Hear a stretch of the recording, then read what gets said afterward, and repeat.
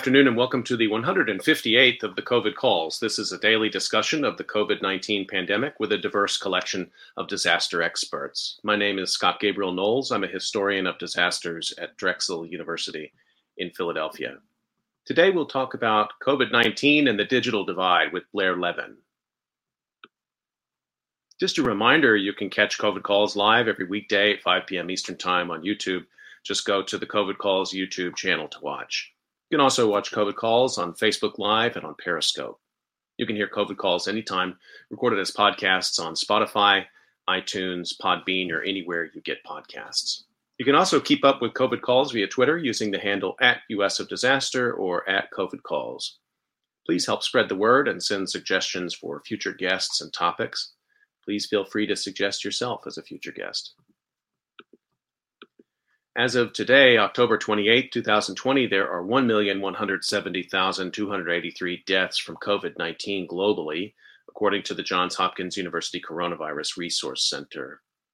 There are 8,812,318 cases reported in the United States, up from 8,735,312 reported yesterday, and there are now a total of 227,109 deaths in the United States from COVID-19. That's up from 226,171 reported yesterday, continuing this trend of right around 1,000 deaths a day in the United States. As a way to bring some humanity to the numbers, I've been reading a life story or a story of advocacy for those impacted by the pandemic in some way, and I'd like to continue that now.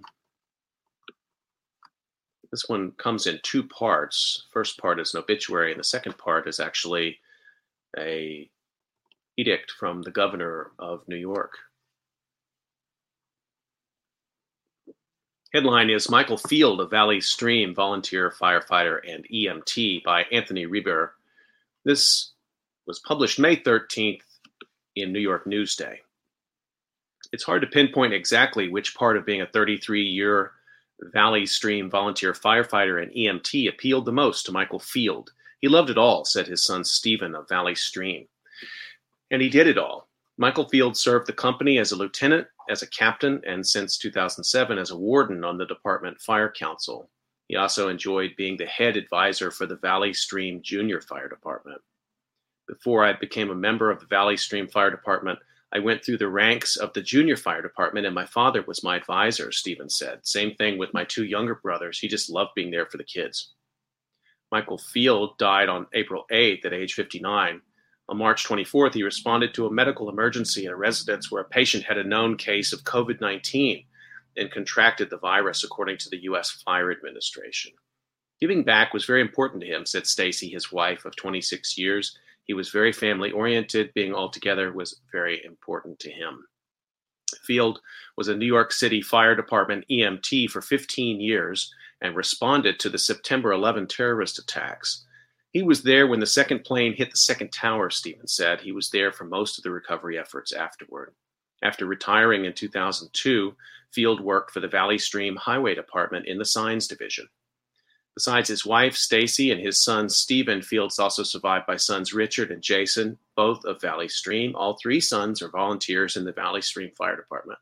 Stephen and Richard are NYC Fire Department EMTs.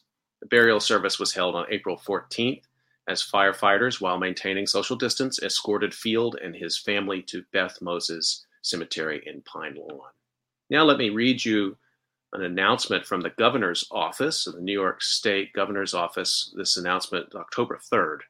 Governor Andrew M. Cuomo, on October 3rd, signed into law legislation designating a portion of the state highway system in Nassau County as the firefighter EMT Michael J. Field Memorial Bridge. The new law honors Michael J. Field, a member of the Valley Stream Fire Department EMS since 1987, who passed away at the age of 59 after contracting COVID-19 from a patient he was transporting. Again, according to the governor's statement, prior to his work with the Valley Stream Fire Department, Mr. Field was an emergency medical technician for the New York City Fire Department, where he assisted the emergency response during and in the aftermath of the September 11, 2001 terrorist attacks. The designated portion of the highway encompasses the bridge on Corona Avenue in the town of Hempstead that crosses the Southern State Parkway. Michael Field's life was defined by public service and a selfless commitment to helping others. And New York will never forget his sacrifice, Governor Cuomo said. His heroism saved lives and helped New York beat back COVID-19, and the entire family of New York owes him our eternal gratitude and thanks. New York State Department of Transportation Commissioner Marie Teresa Dominguez said, dedicated first responders like Michael Field were on the front lines of the battle against COVID-19 from the beginning, putting themselves at risk to help keep the rest of us safe. The Department of Transportation is honored to be a part of this fitting tribute to Michael, whose commitment and dedication to public service and his community exemplify the best of New York and remind us that we are all in this together. Senator Todd Kaminsky said Michael Field gave his life for our community, and it was my honor to sponsor the bill named the Michael Field Memorial Bridge over the Southern State Parkway at Exit 15 in his memory. Thank you to Governor Cuomo for signing my bill, renaming the bridge, helping shine a light on our great first responders, and creating a symbol for inspiration for generations to come. Assemblywoman Michelle Salages said, the community of Valley Stream will always be grateful for the service and commitment of firefighter Michael J. Field, and as such, we are proud to honor his memory by memorializing his name on the bridge located at Corona Avenue exit. Michael leaves a legacy of dedication to public service. This plaque will serve as an inspirational reminder for generations to come. May he rest in peace.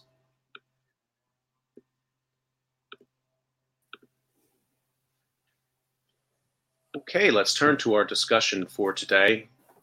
Really thrilled to have Blair Levin on today. Let me introduce him. Blair Levin is a non-resident senior fellow with the Metropolitan Policy Program at the Brookings Institution. He serves as the executive director of GIG-U, the Next Generation Network Innovation Project, an initiative of 36 leading research university communities seeking to support educational and economic development by accelerating the deployment of next generation networks. Previously, he worked with the Communications and Society Program, with the Aspen Institute Communications and Society Program, following his departure in 2010 from the Federal Communications Commission, where he oversaw the development of a national broadband plan. Levin served as chief of staff to FCC Chairman Reed Hundt from December 1993 to October 1997, and during that period, he oversaw, among other matters, the implementation of the 1996 Telecommunications Reform Act, the first spectrum auctions, the development of digital television standards, and the Commission's Internet Initiative. Blair Levin, thank you so much for making time to come on COVID Calls today. Thank you. Good to be with you. I'd like to start the way I always do, which is just to find out where you're calling from and what the pandemic situation is there today. So I'm in our house in Chevy Chase, Maryland. I don't, it's scary, but we live in a neighborhood where people can get out and walk their dogs, and there are a lot of new dogs in the neighborhood, and stay socially distant, and people do so.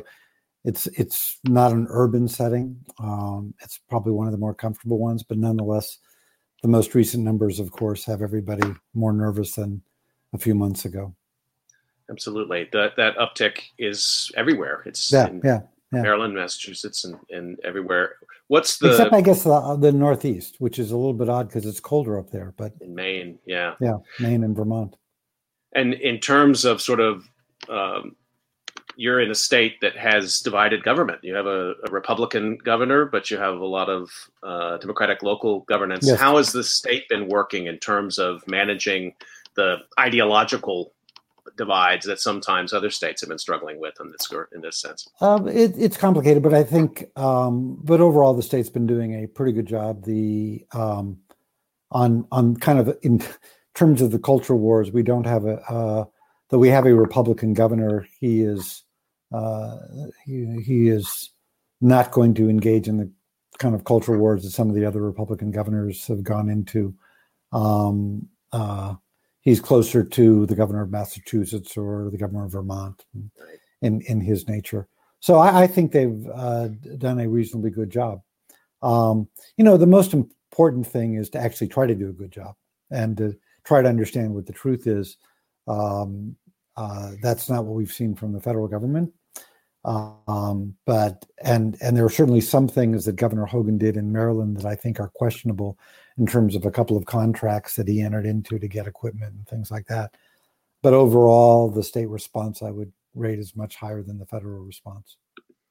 So just reading your professional biography is extraordinary. I mean, you're a person who's been engaged both in the public sector and the private sector with thinking about the internet now for a long time. Yeah. And I want to just start with a broad question.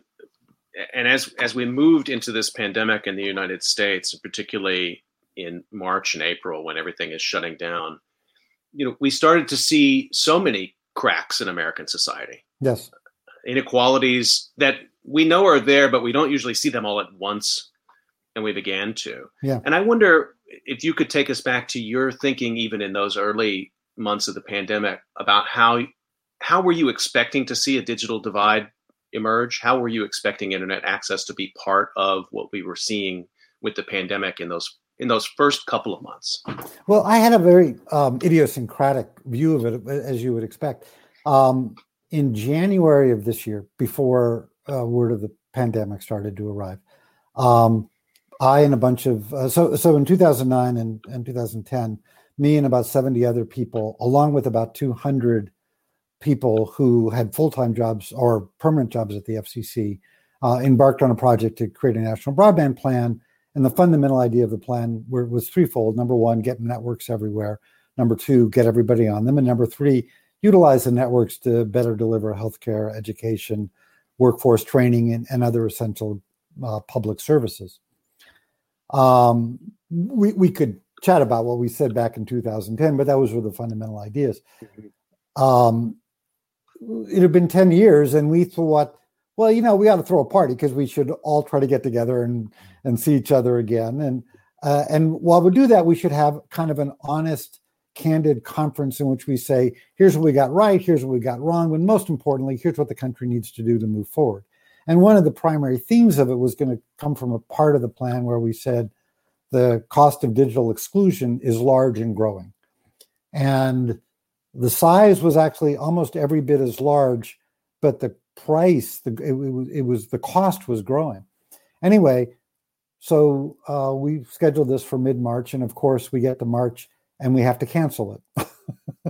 But there were many more things that were far more painful than that. But the ironic thing was, as we're canceling this, suddenly I start reading editorials everywhere, conservative, liberal, rabbis, priests, Zen Buddhist monks, corporate executives, progressive organizers, all saying, oh my God, we need networks everywhere. We need everybody on them, and we need to use them to do a better job of delivering healthcare, education, workforce training. And of course, I'm thinking, where were you people 10 years ago when we needed you to push these things? But the truth was, I understood why we couldn't. I mean, we did, I think, move the ball on some issues 10 years ago. But one of the things we wanted to say, and one of the things that became increasingly clear, was we really need to finish the job. We do need to you cannot have 15 million school children, as we now do, who basically can't. It's not just that they can't do their homework. That's bad enough. They can't attend school. So the cost of digital exclusion is even larger and growing even faster as a result of COVID. I mean, it's extraordinary. And I suppose you did have the meeting in March, but you did it via Zoom call or some other sort of broadband. No, people forget this, but in early March, when everything got canceled, people thought, we'll be back in April. Yeah, we'll do it. And so our thought was that we would, do something live, 6 weeks later, but I see that didn't happen.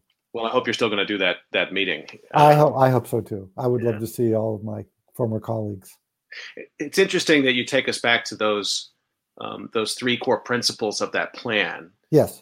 Which is to make broadband, to make sure we have a national network, to make sure everyone can get on it, and then also to, I guess, and maybe you could say a little bit more about this, to sort of spark the evolution towards broadband usage in areas where it may have been halting at that point. And I'm thinking right now, particularly around telehealth and around education. Yeah. And so maybe you could speak to that a little bit.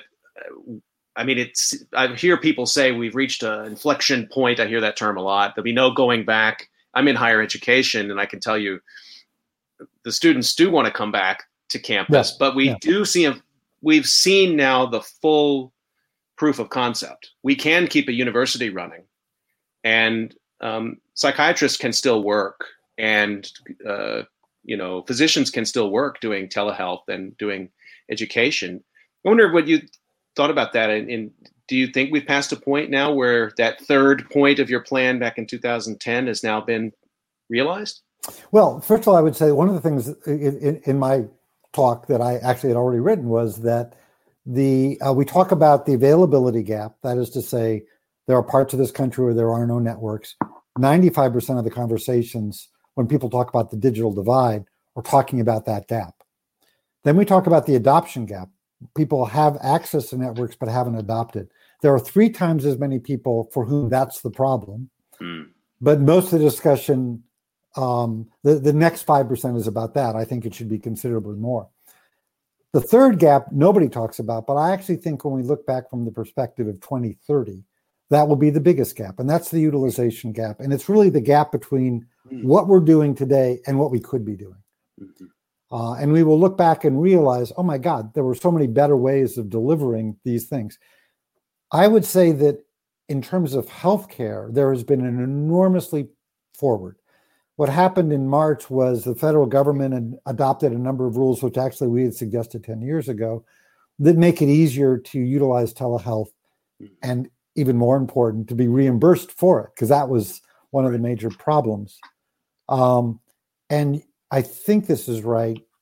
We have gone from a situation in which less than 1% of the visits to medical professionals occurred over a communications network to now it's between 20 and 30%. And I don't think we're going back. And in fact, I think it will change the way medicine is delivered. There are lots of things for which you don't need to drive somewhere, park, walk, wait for a half an hour. You just, there are lots of things for whom you can't do that. But I think we're starting to see a real change, particularly in medicine for that. Education has not been as successful, particularly at the K through 12. It is hard to convince, second graders to sit in front of the screen, and it's not as good. And there's a really important socialization character. Having said that, however, there are all kinds of things that we're not doing that we really should be doing. For example, I would argue that one of the most important things we need to do as a country on an emergency basis is help kind of K through 5th graders with reading. There's always a summer slide where people, they're at their June level, and then when they come back to school in September, they're back to March. Well, now we're going to have a COVID slide where people left in March, and now they're back to the, a year earlier. Right, they lost a year. But we can use, if we had people online with one-on-one tutoring, which, by the way, would also employ a lot of people, I think we could really help improve, educational levels. And, an anecdote that I've heard that if it's not exactly true, it's truish, which is sociologists can predict with unerring accuracy the number of prison beds we're going to need in a society based on 4th grade reading scores 11 years later. Like, people who are reading like 2 levels before, their odds of going to prison are considerably greater. And we're going to see that next spring in ways that are going to be very scary. So if we want to overcome that, we should use the kind of tools that you and I are using now for different kinds of educational experiences. But that, there's a lot of experimentation going on. I hope that the federal government actually studies what happened so that we can maybe learn from it and maybe improve performance.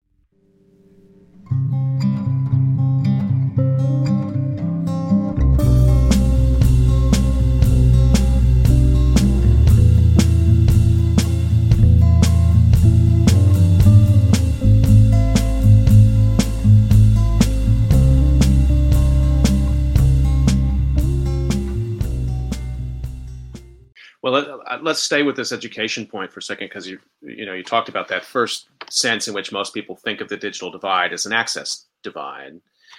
So that's now really there is no excuse, right? for students who had to be at home and who didn't have access to broadband networks, that is now clearly documented as stopping the education process. Yes. What's the scope of that? So let's first talk about the availability gap. There are, first of all, we don't know because the FCC, an institution I enjoyed working at and greatly admire, nonetheless has largely failed to give us data. And that's not a partisan comment. That on a bipartisan basis, Congress has criticized the current FCC for not effectively collecting data. There are some methodological problems. But so there's different estimates, but it's order of magnitude 7 to 20 million homes out of 110 million homes don't have what the FCC defines as broadband 25 megabits down, 3 megabits up. You could define it differently and then you'd get a different number, but it's, that's kind of the order of magnitude. So let's call it 10. There are probably 30 million homes, but again, we don't really know the numbers, who could adopt, but for different reasons choose not to. In the past, you might have said relevance was one of the reasons. It just wasn't relevant to them. I think for most people now, the relevance is pretty clear. But there's still I think the major problem is affordability. There are lots of people in this country who don't, I think 40% of the country does not have discretionary income. A lot of those people are on, but there's a significant number that are not on. And then there's also the issue of digital readiness. The internet actually, for the most part, is a medium that requires some level of literacy. And we have a literacy issue, and then we have a digital literacy issue. Lots of people don't know how to search for things. Lots of people don't know how to, utilize it in various ways. So there's a big job to be done to get everybody on. Part of that's generational, but nonetheless, if kids don't have it in their home, they're not going to learn as much. So in this sort of emergency situation, what kinds of coping have you seen? I mean, it seems to me at this point, it's a student of a public education system. Everybody in the community pays taxes so that the school's open and the books are available. That student, access to broadband should be entailed in that, right? I'm wondering what you're seeing, keeping tabs on this in different parts of the country, how it's been met. The federal government hasn't met it. Yeah, on a federal level, other than the CARES Act, not much. Yeah. The Federal Communications Commission did have for 2 months a pledge. They got a pledge from a bunch of carriers not to kick people off the networks. We could argue about that, but Congress has not done much, and the FCC has not done much with arguably greater powers than they've exercised. At the local level, you've seen an enormous amount of experimentation. The city of Chicago has a very large program with the city, the school board, some local philanthropy, a lot of nonprofits, where they're trying to connect lots of kids. I've gotten a lot of donations of computers and things. State of Alabama has a program that's going to connect 100,000 school kids who aren't currently connected. There's actually a report coming out later this week that will document a lot of these different experiments. What I would say is the federal government should be stepping up to solve this problem, both in terms of the emergency, but really the longer term, which is every school kid. You wouldn't have a school system in which some kids simply didn't have the school books. No. Well, if they don't have broadband in their home, that's the equivalent of not having the school books. So the federal government, I think, needs to step up and make sure that all kids in the K through 12 have internet in the home, unless the parent affirmatively, if they can't afford it, there needs to be a subsidy, as there is with food stamps or Medicaid. But generally speaking, I think that's a federal obligation.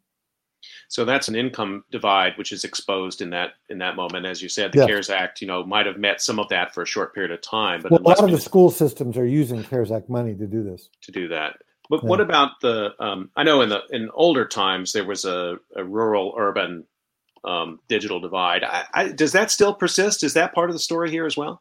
That part of the story is largely the availability gap. That is to say, in urban and suburban and even exurban America, most people have a choice of both a broadband service delivered by their telephone company and one delivered by a cable company. But somewhere between 85 and 95, the choices get worse. And then at that 5% from 95 to 100, they have really no choice for broadband as we understand the term.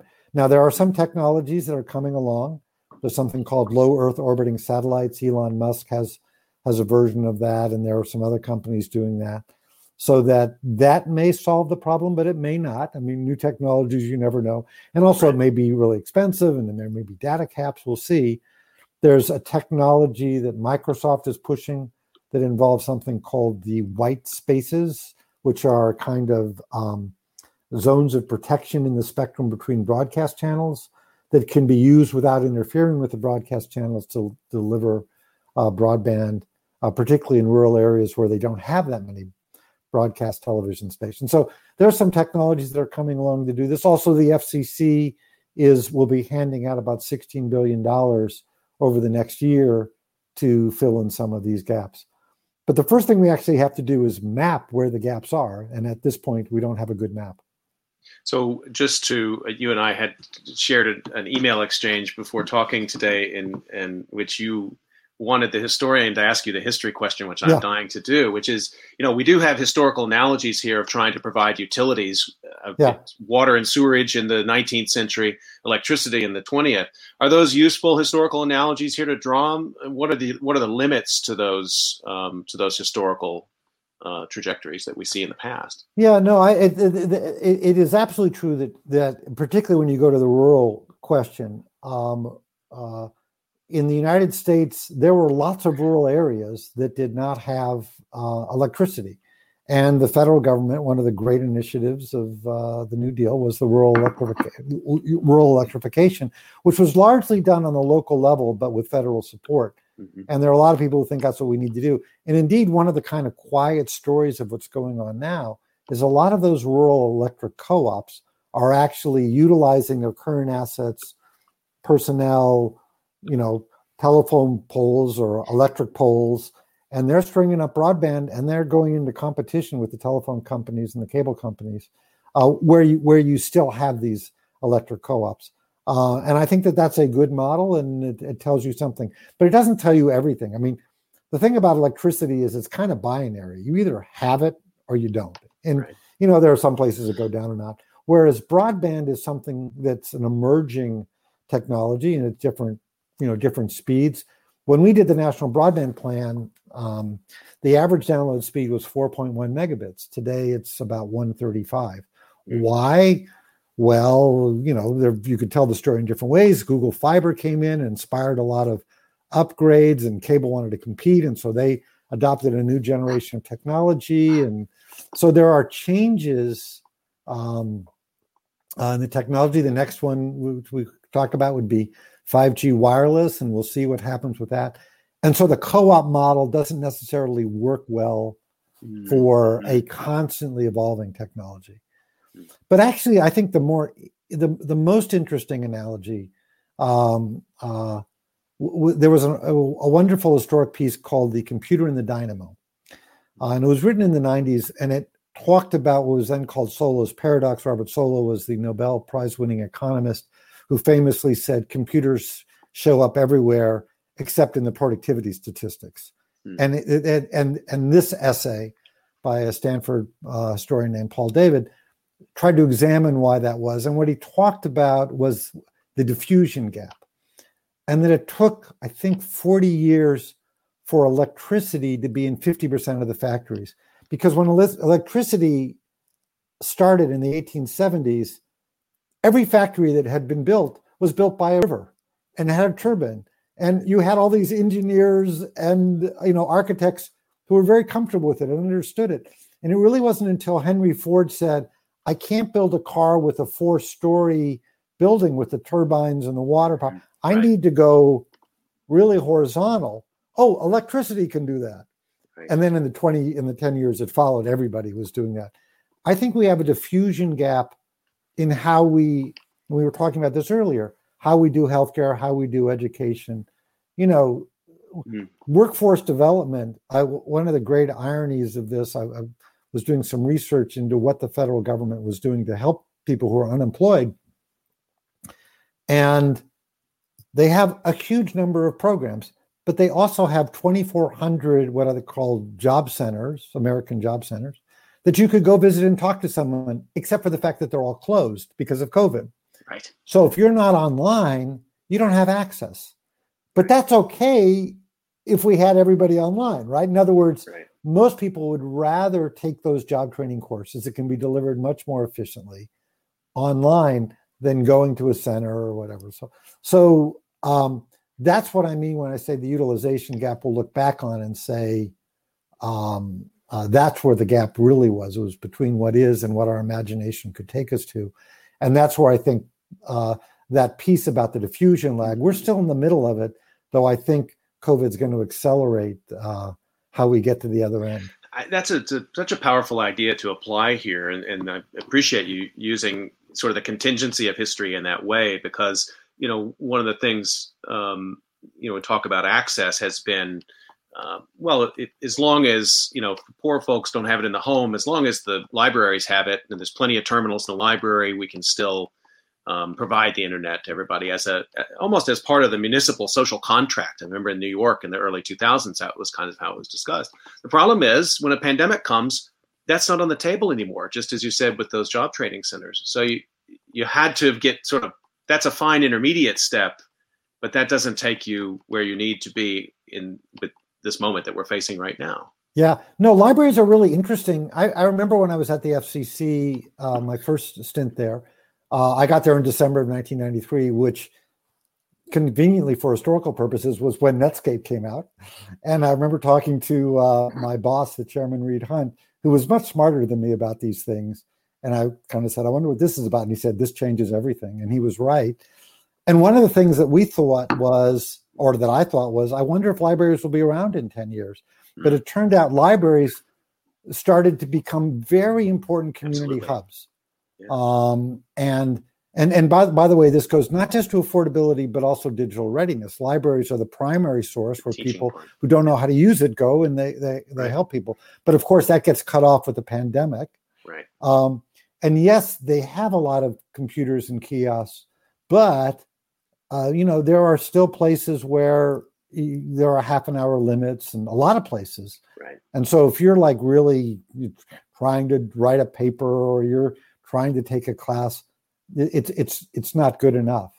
So libraries are really important, and we need to continue them being hubs, but we also need to get it in everybody's home. Just remind everybody you're listening to COVID Calls. We're talking today about the digital divide and COVID-19 with Blair Levin. I want to ask you a sort of a sociological question, because you mentioned this is an interesting statistic of people who have access to the internet but maybe they even have it in their home, but they're not utilizing it. And I'm thinking particularly about what we may be seeing around loneliness in the pandemic, and seniors, but not only seniors, who, are used to communicating in the ways they always have, at the fence, at the post office, at the drugstore, on the telephone, however it may be. And now none of those things, they may be available now, but with some trepidation. And as we see the returning of the spike, it's hard for people to know right now, I think, even in states that are being aggressive, if it's safe or not. So I wonder, is this a real turning point for those who have not adopted yet, literally to fight the loneliness and the sort of solitary nature of this disease? Do you expect to see that effect? Yeah, look, I COVID, in a way was the single broadest event of certainly my lifetime, and I suspect everybody's lifetime. That is to say, it's the one event that affected everybody. Nobody is living the life they thought they were going to be living as the year began. Absolutely. And there are lots of different reasons for that. Everybody really is affected. In some ways, loneliness is one of the principal things. I think what happens is we start to develop. I mean, in the early months with COVID, there were an infinite number of Zoom cocktail parties and things like that, and in some ways, some seniors got to see their grandkids more as we suddenly discovered this thing called Zoom and 1,000 variations of it. But it's not the same, right? And so hopefully we'll develop this. I think one of the most fascinating debates so far has been that debate between Jerry Seinfeld and somebody who I don't know, but whose name I've forgotten, but who wrote a long piece on LinkedIn about how New York was finished forever. And the basic idea of it was, if you can't go to restaurants, you can't go to theaters, and you don't really need to go to an office, like, why put up with the madness of New York and the high taxes and the dirt and all of that stuff? And near the end of the piece, he said, basically, COVID was kind of like the bullet, but the thing that pulled the trigger was bandwidth. It's only because of bandwidth. And by the way, he's certainly right about that. And I should have said this earlier. If this had happened 10 years ago, we couldn't be doing all of this because the level of bandwidth wasn't enough. But now we can do these things. And then Seinfeld wrote a piece in the New York Times saying, no, New York will come back as it always does. And the reason is because people need to be near people. Well, this is going to be a big debate. And there are, I do some Wall Street advising for institutional investors. And I think one of the big questions is, who's right about this, right? Because if Seinfeld's right, now's a great time to be buying commercial real estate in New York. Yeah. But if Seinfeld's wrong, you don't really want to own it, right? And whether it be the hotel business, the convention business, the airline business, there's so many businesses that are affected by that question of how much do we need to really be in person. And I don't know the answer to that, but I think we will think of it always as there was pre-COVID and after COVID.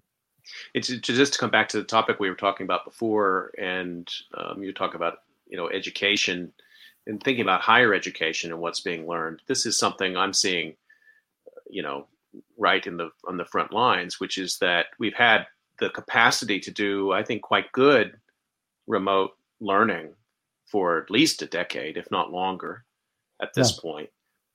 Both teaching students who would not come to the campus, but also teaching students who are on campus who may want to take their class in a hybrid format. And we've experimented with very many different things. Yeah. But it seems like there was a missed opportunity, and it was a long time ago. And the missed opportunity was to treat that remote product as a learning product, and also be honest that it had limitations, so that it wasn't one way or the other, but to do the steps, to do the innovation necessary to come up with this hybridity, which is, I think, where we're going to land. And it sounds like that's kind of what you're talking about with the I think that's right. Though, I think it's going to put a huge amount of stress on a lot of universities because you can't charge the kind of tuition you're charging for remote classes. I just had my 40th law school reunion. And it was a lot of fun. We were all on Zoom together and stuff like that. And it was a relatively small class, and so people knew each other. But, thinking about it, the best part of my law school experience was just these long lunches and meals with really a delightfully smart, funny group of people, very different points of view, but always very thoughtful, interesting conversations. You really had, bring your A game to lunch, and the people who are going to that law school now, they're not getting it. And that was the most valuable part. And I think, and that's not just true of law school. That's true of a lot of different kind of educational experiences. You can't duplicate that online. On the other hand, you can, in a wonderful way, scale up all kinds of training for certain other kinds of activities. And I suspect that we're going to see a lot more of that in the years to come. So take us back then to the broadband plan when you were working on it. And did you think about disaster? And when you did, what kinds of disruptions did you think about? And did you think about pandemics? We actually did. I think we may have been maybe not the only federal government document published in 2010 that had the word pandemic in it. And it was on healthcare. It was basically saying that the kind of ideas that we had about how you stimulate and facilitate utilization of communications networks for telehealth, that which um, would be a good thing generally because it both lowers the cost and improves the outcomes, would be an essential thing in case of a pandemic. But we didn't think about it in the context of education or some of the other ways in which we think about it now. It's interesting that I've thought a lot in these last few months that some of the even earlier lessons from the Cold War somehow seem applicable because a lot of our disaster preparedness has us thinking about how we're going to mass shelter and how we're going to bring large numbers of people together. Right. And a lot of the thinking in the Cold War was how we're going to deal with people who are distributed and have to deal with sort of keeping continuity of business and government and life going in smaller nodes. And it seems like we should have continued thinking about that. Well, it's interesting. And of course, the internet itself is a product of that thinking. In the early 60s, right. There was thinking about how do we have these redundant networks so that they can't wipe us out, right? As we got out of the Cuban Missile Crisis, fortunately, without anybody dropping a bomb. So yeah, I think that's an interesting tie-in with this. And of course, there's a thought that what this is going to lead to in the country is that, particularly as approximately a third of the country can do work remotely, people don't need to live in San Francisco and New York anymore, and we'll start to repopulate St. Louis and Cleveland and other places with great municipal infrastructure, but that have essentially been depopulated for a variety of reasons. Or people will go more rural if you can get the networks out there.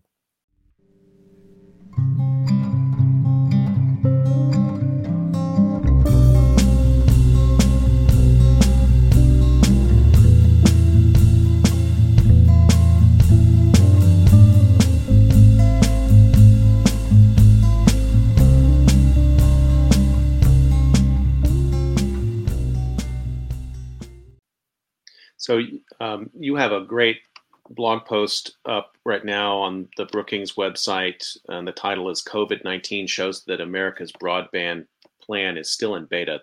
You published this in May, but I was looking it over, and there's a really great line in here I want to get you to reflect on a little bit. You talk about sort of the challenges at that time, a decade later, when we wrote the 2010 plan in an environment which nearly everyone thought of broadband as being largely positive. I'm quoting from your blog post here. While we raised some potential downsides, we largely focused on incentives to do more rather than constraints on negative activities.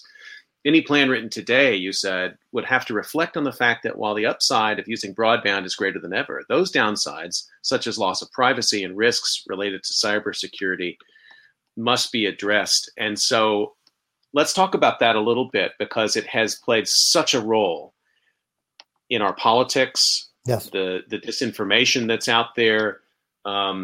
Facebook as an unfortunate source of medical information and many other things that are feeding disinformation into our system. Yeah. And I think that's kind of what you're getting at here around this, as well as cybersecurity, which is entailed in that as well. Yeah.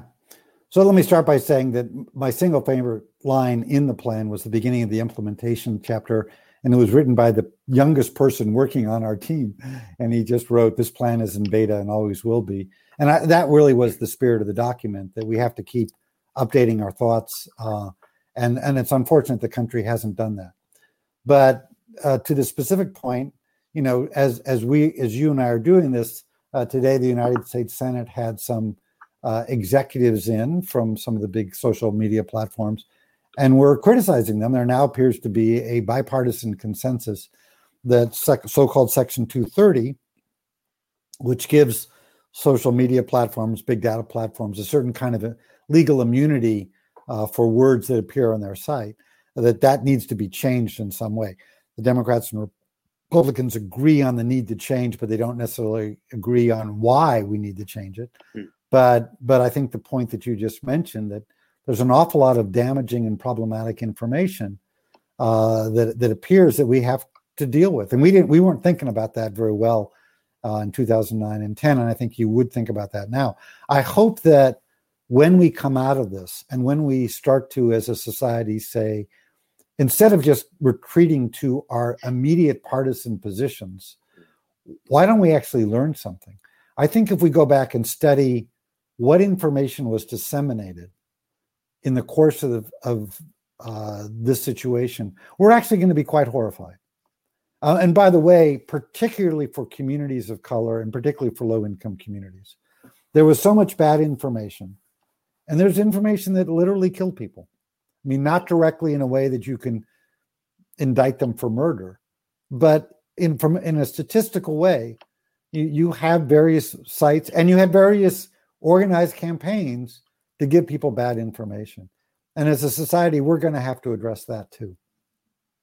I don't know how, but I think that's part of the longer term agenda here. It's in your sort of discussion about what's happening in the Senate.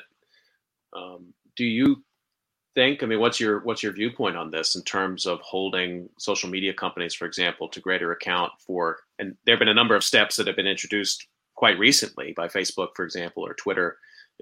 This information doesn't seem to be, I mean, there's some warnings there, but I think those who are critical of that say that's not nearly far enough, and that they, this kind of speech, whatever kind of speech, is so long as they can make some advertising revenue on it, they're fine. Yeah. It's a big problem. I don't hold myself out as an expert on these issues. I'll simply note that a way of thinking about it is, in any system, there's signal and there's noise. That is to say, there are things that are actually meaningful and truthful, and then there's a lot of other stuff. And what certain information systems are designed to do is try to emphasize the signal and reduce the noise. Reducing the noise in this context has a First Amendment issue, right? But I think there are some things that we can do that reduce that noise. What I'm wondering about is, how do we increase signal? And part of the problem is when you politicize, as frankly the current administration has done, the CDC, and when you say there are no experts, everything is political, science are just as political as your normal U.S. senator. When you do that, you make it very difficult to provide people signal. So I think as a society, we have to think of both. What are the tags, or what are the things that we put on? And look, Twitter and Facebook are struggling with this, in terms of content moderation, to try to reduce the noise. But we also have to increase signal. And I would say, we're celebrating the 50th anniversary of PBS, which gave us many great things, in my opinion, including Sesame Street. And the question is, what's the PBS equivalent or the NPR equivalent for public health information that people just know? If you just want the best practices for what to do in a situation, there is a source. You don't have to rely on what people are trying to bomb you with, but you can just go to that source. But that's a big problem.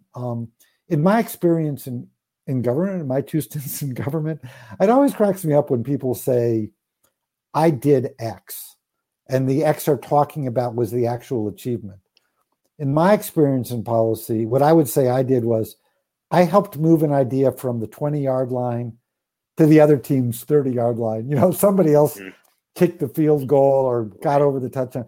But but there's a certain amount of kind of grappling with the facts and, talking to people and building political capital and eventually trying to get the ball over the finish line, whether it's you doing it. It's usually somebody who's a senator or president who gets to claim credit for that.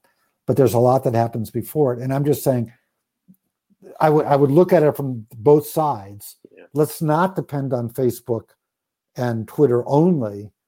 Let's build up some public institutions that do it, but let's also make sure that the other information that people are getting, at least we tell the story so that people understand that, you just shouldn't trust what you hear on, for example, Fox News.